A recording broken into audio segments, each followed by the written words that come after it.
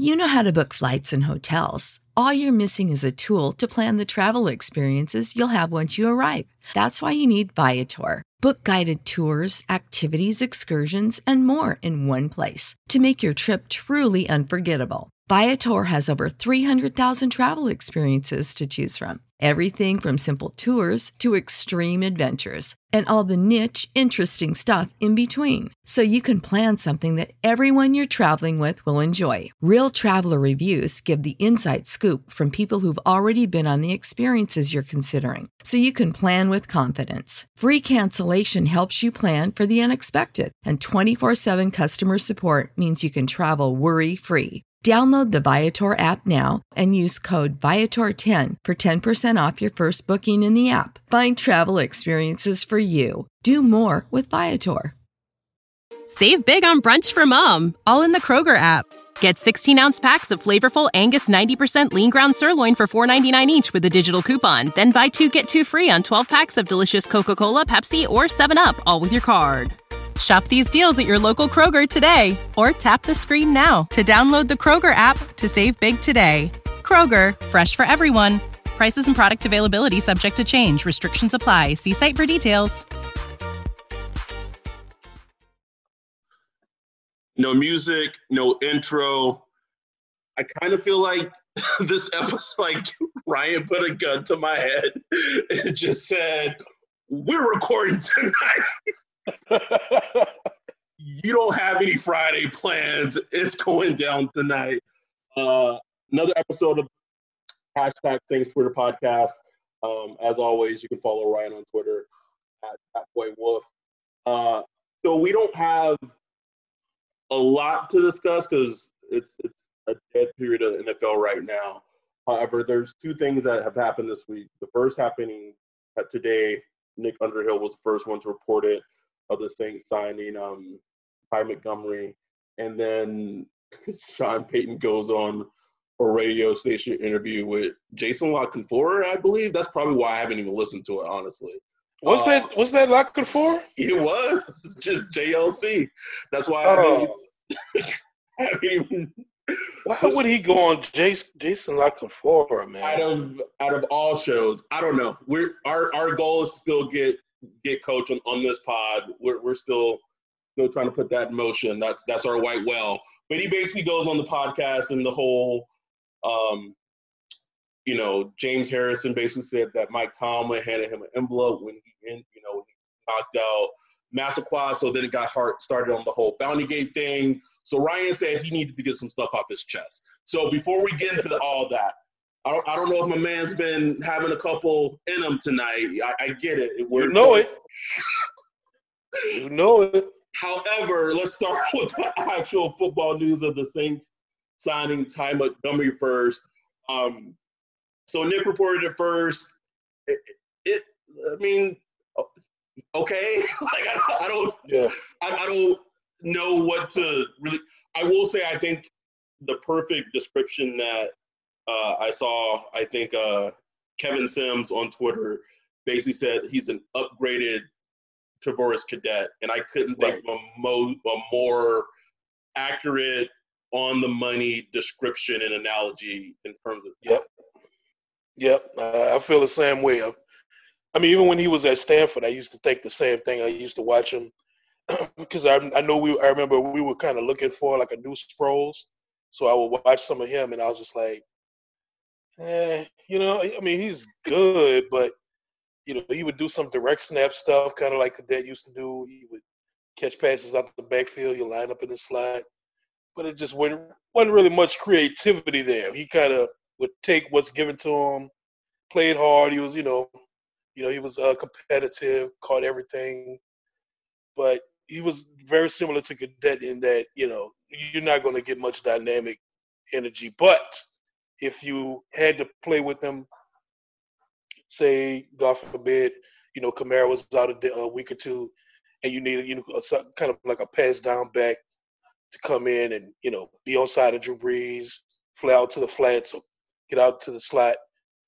you'll be fine with Ty Montgomery. You know what I'm saying? He's not going to be Alvin Kamara, but he'll go out there and, he can move the ball. He can get third down, convert third downs. make those cuts, get over the middle. So, it's a fine sign. I mean, it's May. This is, you sign a guy like that in May, you can't complain. I'm sure the money is negligible at best. Yeah, you can't complain. I mean, it's so interesting with this offseason and training camp and everything potentially being shortened because, there's a chance he might not be on the 53. If we're just being we're being real. But 55. 55. Sorry. But that being said, at this point in the offseason, it's super low risk. It's additional depth, and potentially with Alvin being healthy, hopefully that can, I can see maybe some personnel where Ty Montgomery is at a running back out in the shotgun, and that allows AK to be lined up as a route receiver, maybe him running deeper routes, things like that. I mean, you could do the same thing with Murray, but with Montgomery, you have another pass catching element in case there's a check down or like a hot read or something like that. Not something that I'll never forget in terms of Ty Montgomery though is I want to say it was 2 seasons ago. It was a barn burner between the Rams and the Packers in LA at the Coliseum, and the Packers defense had held the Rams, I want to say, to a field goal, and it allowed, like, Aaron Rodgers had the plate set, to like make this comeback last minute game-winning drive. Kickoff, Ty Montgomery catches on the kickoff and he fumbles the ball. I remember that. Yeah. And the next week he gets traded to the Ravens. Yeah, that was under Mike McCarthy. Yeah, that was when it wasn't starting out well. He just was like fed up. Like anybody that made a mistake, he was like, "Gone." I just remember Rodgers being so hot at time. Yeah, because that was his little Sproles, that was his little check down guy. And Rodgers liked him, man. And, I remember Rodgers being super pissed after that whole thing. And the next week he never played for the Packers again. He was a Raven. So I don't remember him with the Ravens at all. I don't remember anything. No one does. And go ahead. And who was he with last year? The Jets, maybe. The Jets. Yeah. I read he had 2.4 yards per carry with the Jets. Now that just tells me he's going to have like 4.6 yards per carry with the Saints, and he's going to be productive. I can envision Sean having a couple of, maybe a play or two a game carved out just for him. I mean, is there any way you could juxtapose 2 coaches like Adam Gase and Sean Payton? Like, give Sean, look at Kenyon Drake. He just was dying with the Dolphins. I mean, the list of people that Adam Gase have Space Jam the life sports energy out of them is a long list. Look at Le'Veon Bell. Le'Veon Bell is like, they're talking about like just, it should just cast him to the wind. This guy was like a top 5 running back, man. Let's not forget Devontae Parker. Like as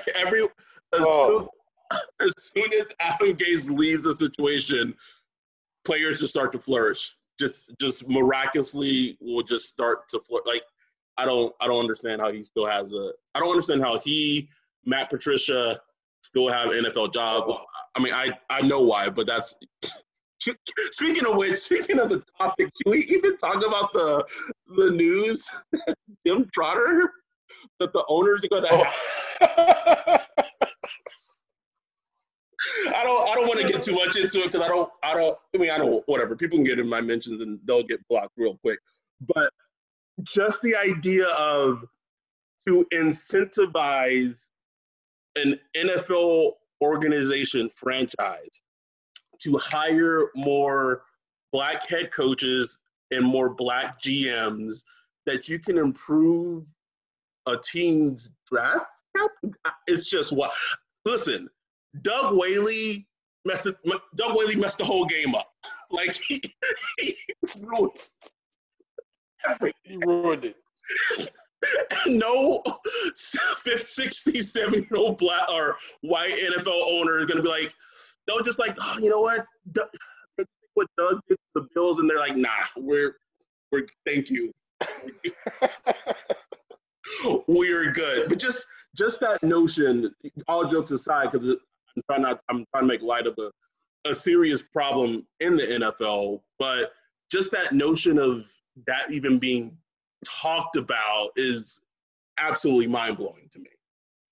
I mean, you could tell, they don't have a lot of people that is thinking straight in the room, They're just thinking, hey, maybe we just throw some draft picks their way. They'll start hiring them, Like, here, there you go. Take it. Are you happy now? As soon as I read it, I was just immediately like 3 or 4 issues popped into my mind. So, and that's just me. Like, imagine, the unintended consequences and all that stuff, So I doubt it'll pass anyway. Oh, there's no way I could see it passing. But even as a black male, I read that and I was like, this is just in so many ways, it's just an awful, awful idea. It doesn't make any sense. Come on, Doug. I think Andrew Berry is he in Cleveland or is he in Minnesota? Andrew Berry, he's a GM. I want to say for the Browns, maybe our last hope. Yeah. Maybe our last hope. All right, so I'm gonna set the stage, and I'll let you, be the narrator for the whole Bounty Gate and it being revisited. So we as fans, we're coming off at that. Imagine if now going back in history, like ranking playoff losses, like if you told someone like, hey, that San Francisco game you guys lost, it gets worse. Exactly. But imagine that summer, because I remember it vividly. I was there at the San Francisco game. I remember that hurt. Like at that point, as a fan base, like we're hurt, we're downtrodden. Like we're just in our feelings about that playoff loss. And then like everything starts coming out. Like there's all this news, and this is right before Twitter became super big. Like it was still there, but nothing like it was today. And I was on Twitter. Yeah. And Bounty Gate happens and all that. And I remember I've talked to you about it in the past, like, and I've said it even on Twitter, like you almost became an attorney when Bounty Gate. Yeah, exactly. I never studied so hard. I mean, I was reading like literal PDF court documents. I was, trying, I see a word that I didn't understand. I Google it. This man was reading case law, could have taken the bar. This man was ready to fight the NFL. It was serious, man. And I remember it vividly because it was March 2nd. It was the day after my birthday. My birthday is March 1st. And I think free agency was starting like a week later. So, we were all on Twitter. I think I had like 100 followers maybe at the time. I just followed, I followed beat writers, sports people, a couple of, Saints fans, just a small, humble little Twitter universe, and I remember because I had just started a new job. Like it was like my second day at the new job. And I'm just sitting, how when you had a new job, you try to stay on your P's and Q's, you're not on the internet. You're just trying to work and just look like a good soldier. Yes. And I'm just peeking at my phone because I know it's like, it's close to free agency and stuff is going on. So I'm just kind of taking little peeks at Twitter. And then Schefter just drops a tweet like, Saints are under investigation for having bounties on players since 2010. And they have 50,000 documents proving the case. And they were paying players to injure other players. I'm like, what is going on here? Like, and first you're just in shock. You don't know what to think. Like, it's like, wow, 50,000 documents. And man, the league. And then Schefter's just pouring it on. He was like, "There's definitely going to be suspensions and draft picks involved. It's going to be bad." I'm like, "Oh my God." He was the big boogeyman. I mean, he's the go-to guy. You know, Correct. It's one of the few examples where I've seen where like the media can really dominate and set the narrative and write the whole story before you even know what's really taking place. Mm-hmm. Without question. And it's like they set that narrative, and like I guarantee you, like 80% of sports fans out there, that's all they know about Bounty Gate. That's it. That first 1 or 2 days, that's what they saw, and that's the end of the story. Even though it went on for like a whole year of deliberations and arbitrations and all this stuff, all they know is those first huge news drops. And we know the NFL is the master at PR, the master at setting a narrative and controlling the story. It was just crazy, man. Don't forget, I don't remember how soon after, like maybe a couple of weeks or maybe a month later, the audio Greg Williams. The Greg Williams audio drops the game before the San Francisco game, which it was taking the story, and then that was already gasoline, and then that's just added the match to it. Like, it was out of control. And what was funny is the NFL didn't even know about that tape when they dropped, when they dropped the Bounty Gate story. That came once the Bounty Gate story dropped. The guy that shot that documentary with Steve Gleason and Scott Fujita, they were in that room that time. After he saw the story, he was like, "Oh, I got this, I got this audio," and he contacted the NFL like, "Hey, I got this. What do y'all want to do with it?" You know what I'm saying? I mean, who knows what they paid that guy, or if they paid him or whatever. But I mean, that was the dagger right there. I mean, that video, I mean, that audio.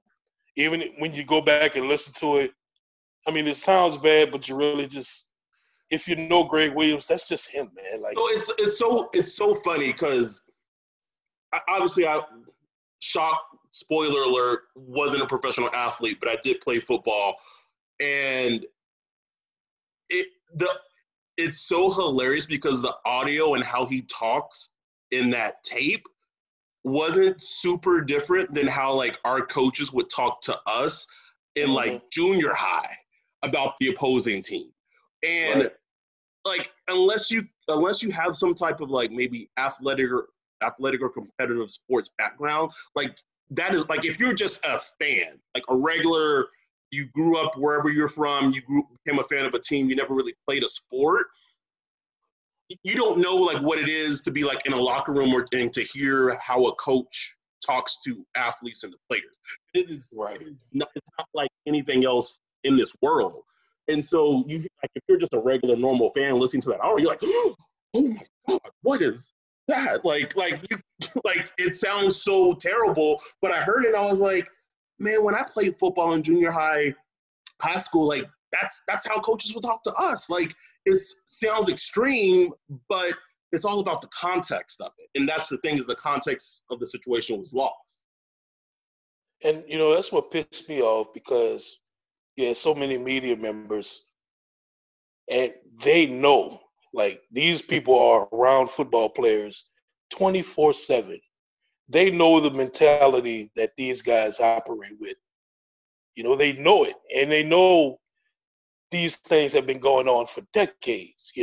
Money pots, not just bounties, but money pots, just because guys just like to have little incentives, and they like betting on stuff. I mean, hey man, I'm gonna throw you 100. You go and you go and put your chest put your shoulder in that QB. $100 for you. Are we not remiss from how? Well, Michael Jordan's a different character, but he has like a serious competitive like gambling problem. But athletes love putting money on things. It is in their competitive nature to do so. Period. Right. But that's like one part of the story, because the Saints from the beginning never denied that there was like a pay for performance, guys exchanging money, for big hits, big plays, stuff like that. They never denied that. But the NFL made it a point to not delineate the difference between those things. Is pay for performance. NFL was saying pay to injure, and the NFL made a focus on promoting that pay to injure scheme. That's what they promoted. That's what they tweeted. Saints ran a pay to injure scheme. So every time the NFL would come out and say, "Hey, Anthony Hargrove admitted that the Saints were running a pay to injure scheme," or Greg Williams admitted the Saints were running a pay to injure scheme. Then you read the actual affidavit that they dropped. Greg Williams is like literally denying we never ran a pay to injure scheme. But what we did have like a pay to performance for big plays and big hits. But it didn't matter to the NFL because they felt like they could portray that like there was no difference. They wanted to show, because they specifically said pay to injure scheme with the intent to injure and knock out football players. That's what they said. And us as fans, we've literally watched every play of every Saints game all these years. I mean, our defense was It wasn't knocking nobody out. Like you know what I'm saying? Like they blitz a lot and they would, but they barely could tackle. They weren't knocking nobody out. They wasn't head hunting and nothing like that. So he was like, "Where is this coming from?" Like it just blew my mind, man. What's even going back to that? I don't know if you remember this. I'll never forget it. I want to say it was Reggie Bush's rookie season. I think the Saints played the Ravens that year. I might be wrong. I might have my years wrong. I'm pretty sure it was that year. And I remember the Ravens, the pregame talking as the week of the game, and players talk to the media or whatever. And I'll never forget a Raven player, I can't remember off the top of my head who it was, stated that they were going to add a little hot sauce to Reggie Bush's ankle. So and this was I want to say 2006, maybe 2007 off the top of my head. I don't know the exact. This has been going. This goes on. And also, this happened, but that same thing happened again with Reggie Bush. I think when he was with the Dolphins and the Jets was playing them, and Rex Ryan was the head coach. I think he was the DC when you were talking about with the Ravens. Yes. And they were saying the same thing. We're gonna put a little hot sauce on Reggie Bush, and Reggie Bush was all mad, like, "Oh, they're trying to hunt me down and all that stuff." But I mean, we know this is the game, man. Yeah, it is. There are so many. I think the person even to this day, which is weird because Sean Payton is now, I guess, has made amends with him now, is Peter King. I've lost ever since completely lost complete respect for Peter King. He's been blocked. He's been blocked since then, and I'll never forget. I think this is before I had ended up blocking him, but he had tweeted something years ago, and I remember I replied to his tweet, and I said, Saints fans still remember the shit, basically the shit you talked during Bountygate. And this is after Bountygate and after the Saints were vindicated. And he DMs me and he says, "I remember it too." What? What? So I remember Sean Payton was so steamed and so pissed that there was just a group of people in the media that he just refused to speak to and acknowledge for the longest time. That ice has melted over the years, because when Peter King did the whole article, him being embedded with the Saints before we had played the Eagles that year, and then he dropped that article, that was shocking to me because I didn't even know that Sean was even talking to Peter King at that point. And it took years. It took years for them to redevelop that relationship, because if you remember before Bountygate, him and Peter King were tight. That was his go-to national figure. Before. He was cool with Jake Glazer back then, but that before Mike Florio, Peter King was his go-to guy. He always had kind of the insider Saints nuggets, especially that came directly from Sean Payton. I mean, Sean Payton even guest penned the MMQB column once when Peter King was taking a break. That's how close they were. Peter King was like, "Hey, you go ahead and you write the article for this week." You know what I'm saying? Gotcha. Mm-hmm. So when Peter King came and Peter King was coming with it, he was like, "I can't believe the Saints did this. We have absolute facts. The NFL, I mean, he was just 100% on it. And Jeff Duncan was like following him. Right. Jeff, I didn't even know how to block anybody on Twitter. Jeff Duncan was the first person I blocked. He even blocked him. God, bro. I would never unblock that dude, man. He's done with me.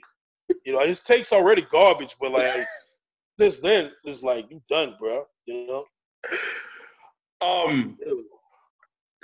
So it was, and I have my love and hate relationship with Mike Florio, and sometimes he's just so off the wall with some of the stuff he comes up with. Like as example, like he's now like kind of pushing this agenda that like, oh well, potentially like the Seahawks may trade Russell Wilson. Like, Mike, calm down, bro. Like relax. Stop. However, that said, as much as he may be annoying and he makes me roll my eyes from time to time, I will always show him love. And maybe it was him being a former attorney. When this whole thing happened, he was the only person to call the NFL on their BS. And he said, not to, Lee Corso, not so fast, my friend. He was like, he dug in. He was basically doing what you were doing as a fan, but he had the platform to spread the message when everyone else was coming out with. And props to him for that, man, because like we were the only one reading those articles. He would drop an article at like, 1 a.m. at night, just a long, post, just diving into what new evidence, well, so-called evidence that have been leaked, and he'd, break it down and ask questions that no one else was asking, And I really appreciate him because when it first broke, he was just like Peter King. He was hammering the Saints. He was like, oh, this is a disgrace, blah, blah, blah. But like you said, the lawyer in him, lawyers naturally ask questions. 100%. Without question everything.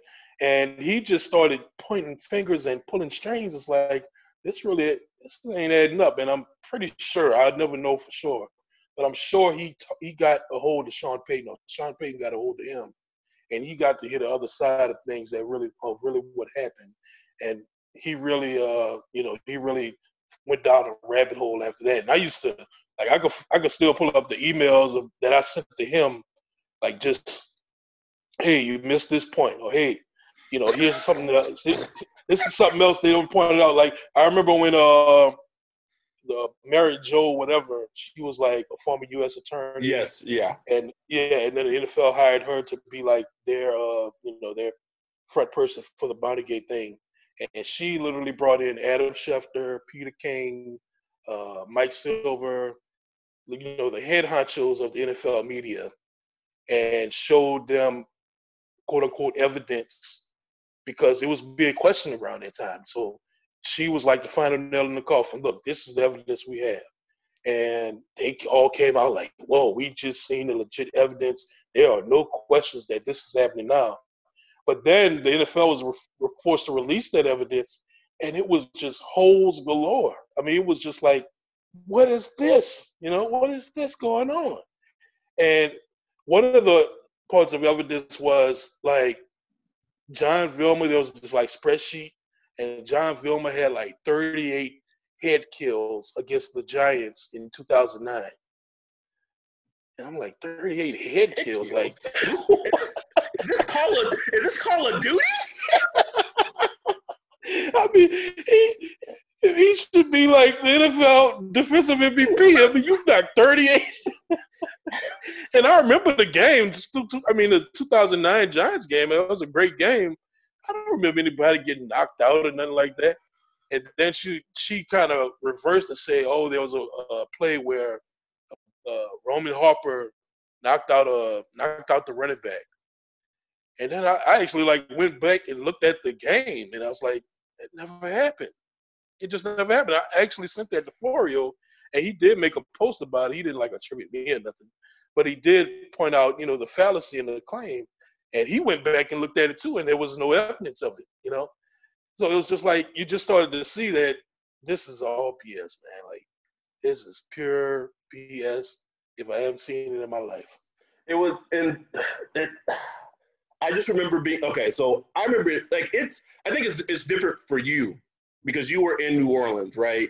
You were there, so you're around like a community, a city, a state, usually of mostly Saints fans. So imagine me, I'm on the West Coast, diehard Saints fans. So then like it was like being attacked, not attacked, but like you're like you had to always be like in not argument or this mode where you had to defend. I had to defend the team. Now, knowing what I know now, and like the Adam who was a Saints fan then and the Adam that's a Saints fan now are two completely different people. But it's just I had to be like, well, had to do like actually, if you look at like, and that was constant because I'm around people who aren't like same minded. So they're like you said earlier, they were going off ESPN, whatever, or whatever the media was spinning, and not really digging into what actually went on. Even to this day, to this very day, people love bringing up. I guess I can cuss on a podcast. Whatever. People love freaking bringing up Bountygate to us. Like, it makes us mad. It doesn't. First of all, if you're listening to this and you're not a fan of the Saints, bringing up Bountygate to us doesn't make us mad. If you think it adds a little asterisk to us winning the championship, maybe it does, but we still won, so you can still suck it. Like, it does nothing to us. What upsets us is the reputation that it tarnished for that team, for those players, for those coaches, and even us as fans, because it's like, oh, well, you're a fan of a team that, like, your team injures players. Calm down. No, they didn't. Stop it. So fast forward. so that was 2012, I want to say. Fast forward to, like, we're 8 years later. And Sean Payton's still hot. Like, it's just, and I don't blame him. I don't blame him. And so just this notion that James, and I remember that James Harrison hit on Massaquoi. It was, it's nasty. It's a nasty hit. And he comes out on a podcast and says that Mike Tomlin gave him an envelope for the hit. And could you Sean was just so dismissive. He's like, the league's not going to look into it. Like nothing's going to happen, because he's right. Nothing is going to happen.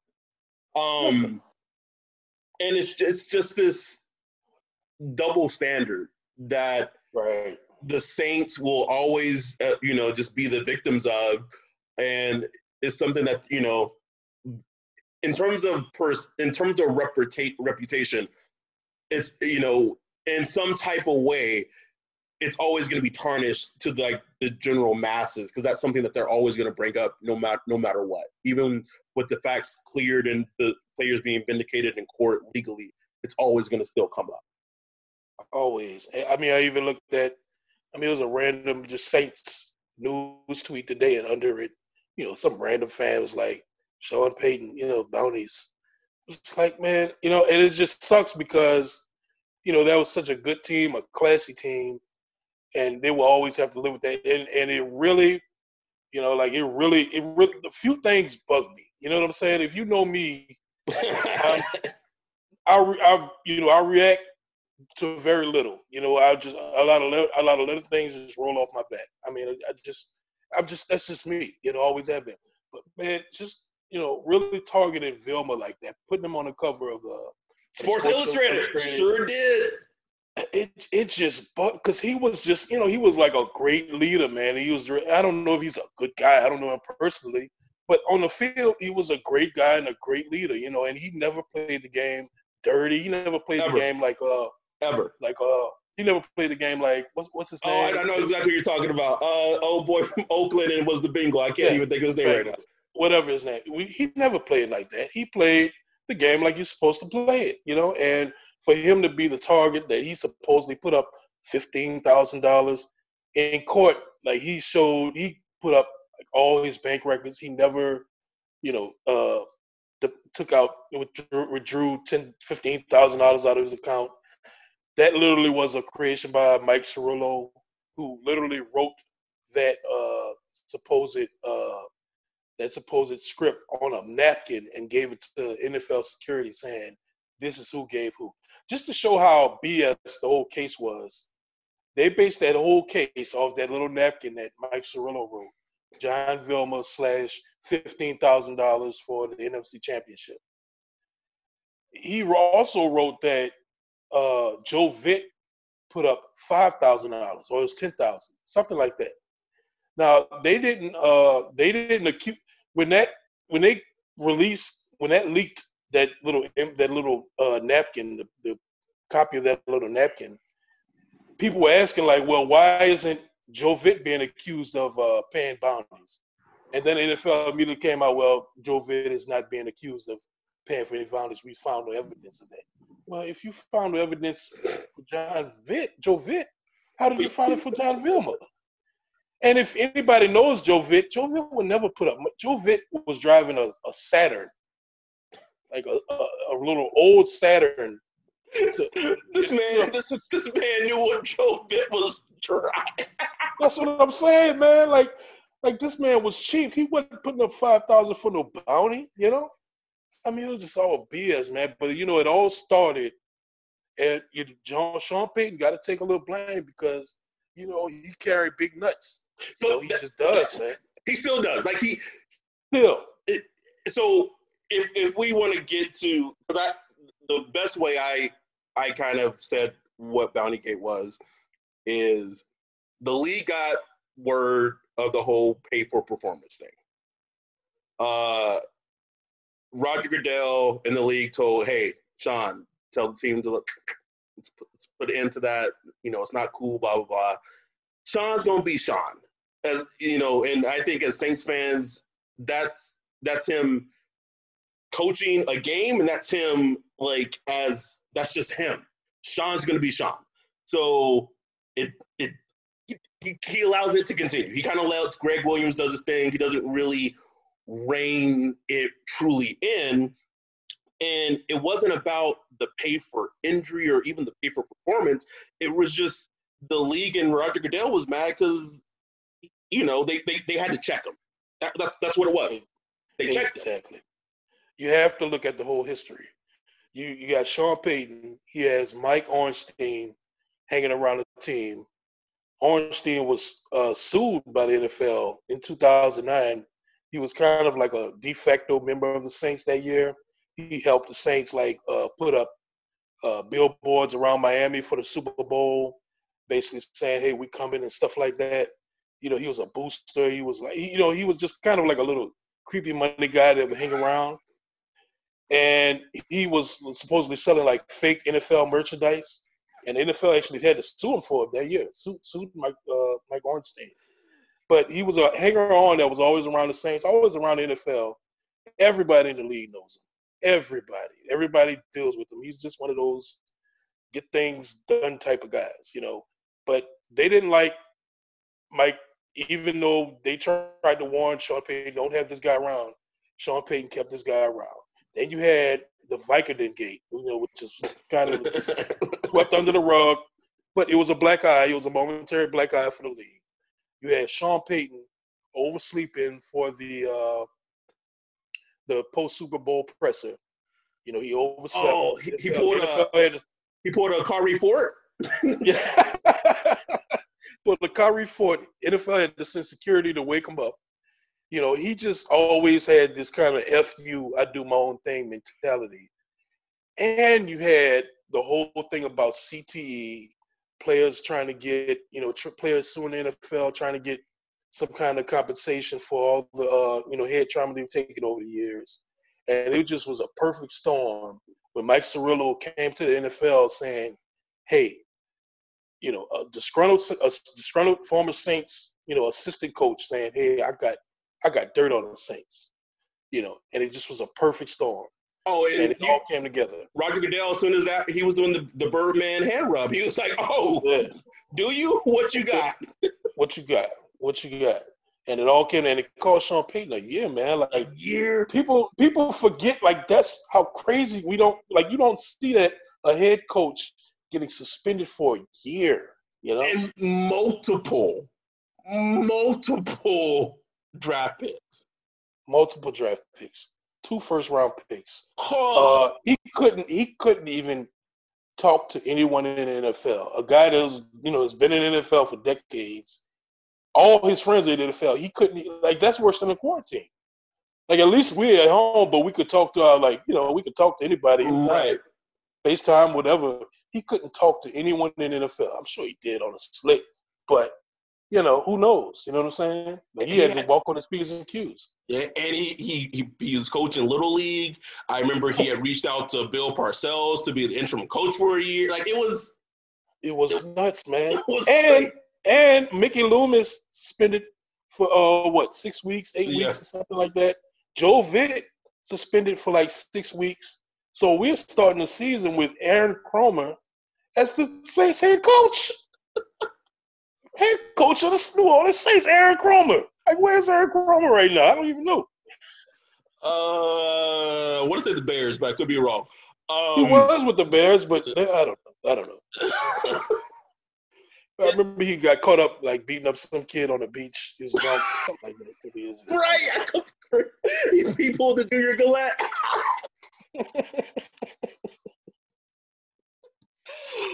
and I remember that year. That was the year Drew Brees had broken some record. Who knows? He breaks so many that Sean Payton had to ask permission, eat a hot dog just to be at the game. It was against the Chargers, I want to say. Yeah, the Unitas record. The Unitas record. And it's just like I don't know why I'm getting a little upset just talking about all of it. Like, man, like, people don't understand Dawkins, man. Like, Saints fan, we deal with some stuff, man. And it's not like there are teams that dealt with worse. Like, I'm not saying that, if you want to compare.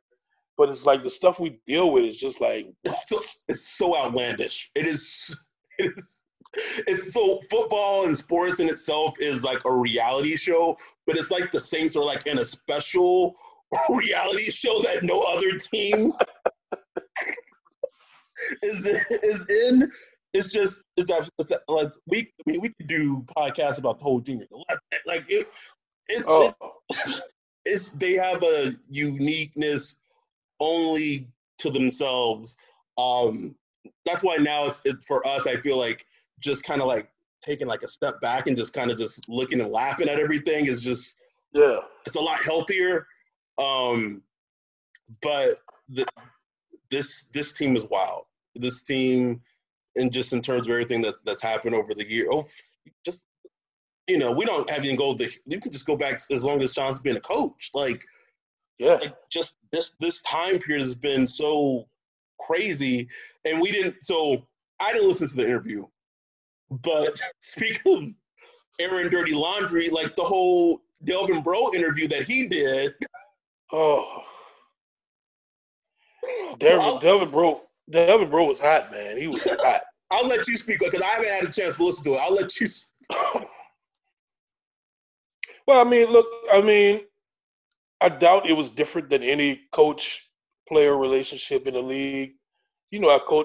Sean Payton, he's notorious for putting China dolls in the locker of a player, if he's injured. Correct. Yes. So, he's from that Parcells. I mean, he's an NFL head coach.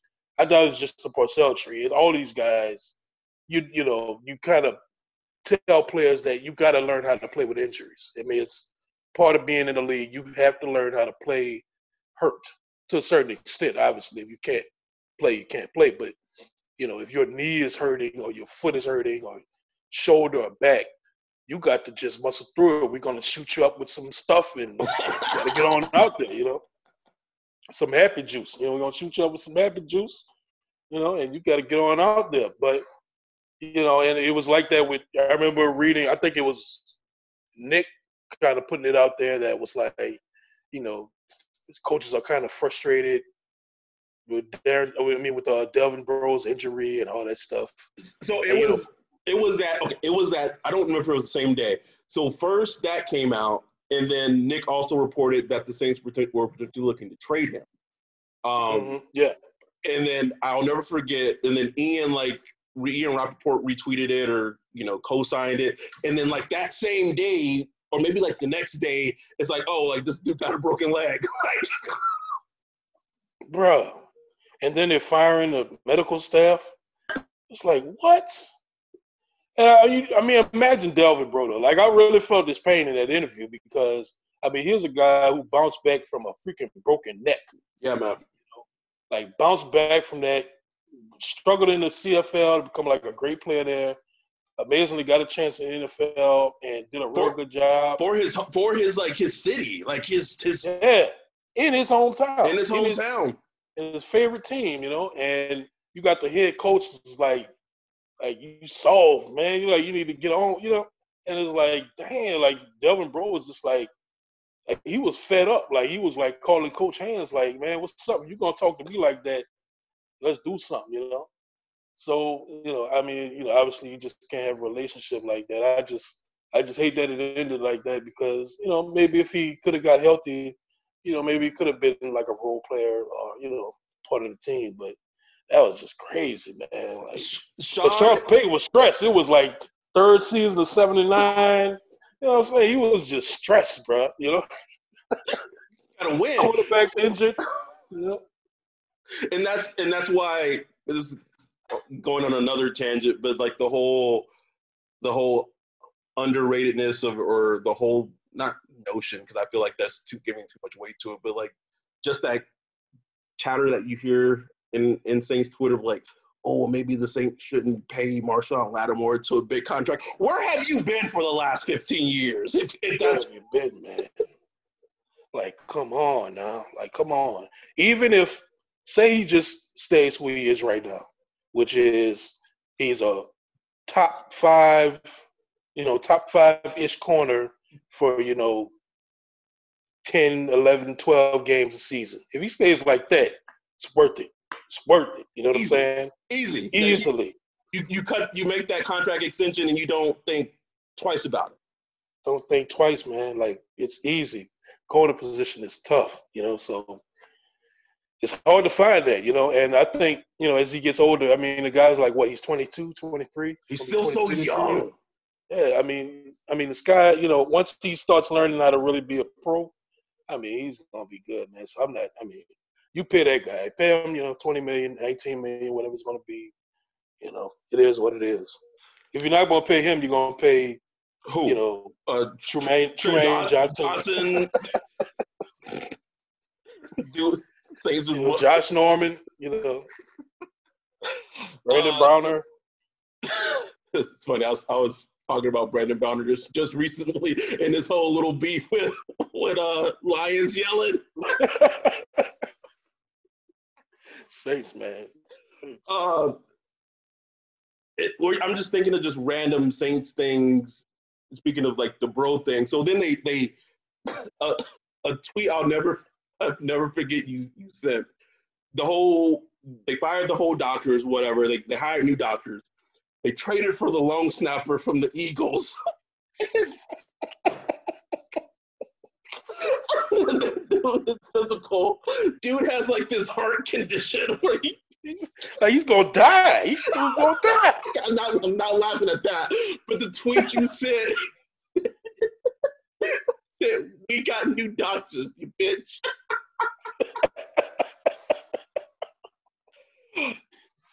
Like, imagine that. Imagine if we had the old doctors, man. Like, that dude could have died, man. On the field, like, just snapping the football.